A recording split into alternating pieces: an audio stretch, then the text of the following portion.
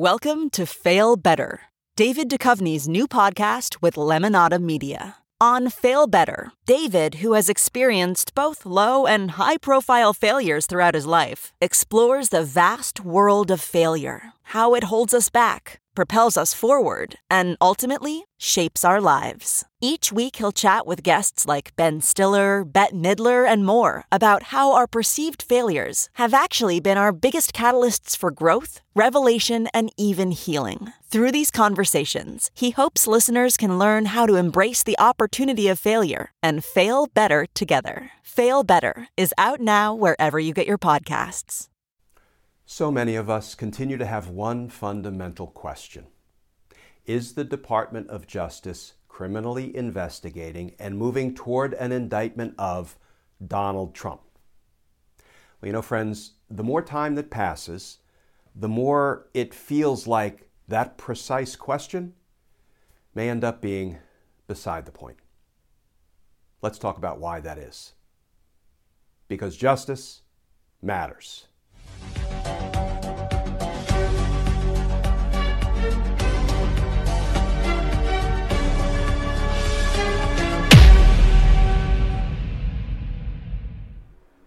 Hey all, Glenn Kirshner here. So there's a pretty remarkable series that was just published in the Washington Post. It's a 3-part series. It's titled The Attack: Before, During, and After. Yes, that attack. And it's a compelling, detailed, inclusive account of Donald Trump's attempt to corruptly retain power. Here is just some of how that reporting opens up. Trump was the driving force at every turn as he orchestrated what would become an attempted political coup in the months leading up to January 6, calling his supporters to Washington, encouraging the mob to march on the Capitol, and freezing in place key federal agencies whose job it was to investigate and stop threats to national security. For months, the president had been priming his supporters to believe that the election was rigged, that he was the rightful winner, and that Joe Biden's victory was illegitimate and the product of a conspiracy by Democrats and the media. Throughout the fall and winter, Trump leaned on election officials in states such as Georgia and Arizona with a blizzard of tweets and personal phone calls, trying to get them to undo the results of the election. When that failed, he turned his focus to January 6th, historically a pro forma ritual by Congress. His words triggered rapid action by angry supporters who made plans to go to the nation's capital, fusing together in a dangerous call and response. "Come to Washington," Trump tweeted to his supporters on the Saturday before Christmas, issuing a clarion call for them to gather and protest on January 6th. Be there, will be wild. So friends, there's a lot to unpack in that 3-part series just published by the Washington Post, and I'll try to tackle some of that information in future videos. But for today, I want to take a few minutes to take on just one question, and it's a big question. Is Merrick Garland's Department of Justice criminally investigating Donald Trump and his criminal associates for their attempts to corruptly overturn the presidential election results, for launching an attack on the Capitol on January 6th, for trying to overthrow our democracy? Is the Department of Justice criminally investigating Donald Trump? Now, we have to acknowledge there are opinions all across the spectrum on that big question. Part of it is because there's so little evidence that has come out about what DOJ is or is not doing. And for every point, there's a counterpoint. Some people say, well, there's no evidence that they're investigating Trump, so I guess they're not. The counterpoint is, well, the Department of Justice has a policy against announcing or divulging that they're investigating somebody, so we shouldn't really be hearing about it. Well, the counterpoint to that is we hear about DOJ investigations all the time. You know, FBI Director Comey couldn't stop talking about the investigation into Hillary Clinton's emails. And we know Rudy Giuliani's being investigated. We know Matt Gaetz is being investigated. So we know about investigations frequently. And then, of course, there are leakers and lawyers. What do I mean by that? Well, often when DOJ is conducting an investigation, it leaks information out. Sometimes intentionally, sometimes perhaps innocently, unintentionally. And we begin to hear about investigations.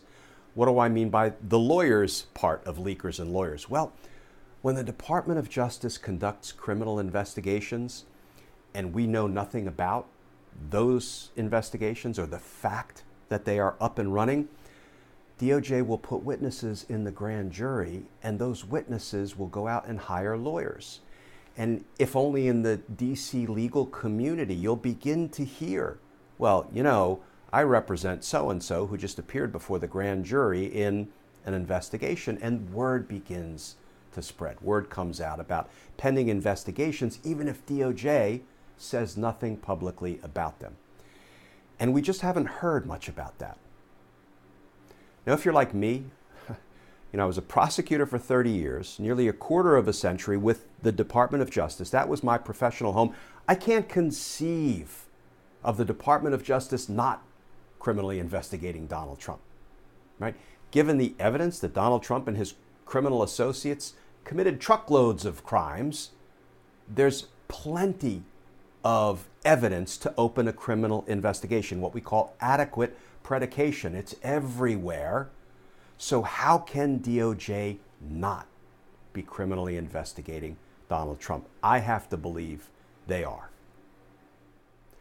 So suffice it to say, at this moment, we can't definitively answer the question, is DOJ criminally investigating Donald Trump? Because we don't know what we don't know. So rather than try to answer that question, let's talk about something we can answer. Why do we prosecute? Well, we prosecute to hold accountable and punish the wrongdoer. We prosecute to protect the community and society generally. And we prosecute to deter others from committing similar crimes. Let's talk about deterrence for a moment. The deterrent value of prosecuting criminals presupposes that it will be done in a timely manner, that it will be done in a way that will actually deter other criminals. Stay with me here for just a minute. Donald Trump and his criminal associates plotted the coup for months before January 6th. Now, here we are, 10 months after January 6th. And Trump and company haven't been held accountable. They haven't been charged. They haven't been arrested. They haven't been indicted. The process of accountability for their crimes hasn't even yet begun. I mean, think about it.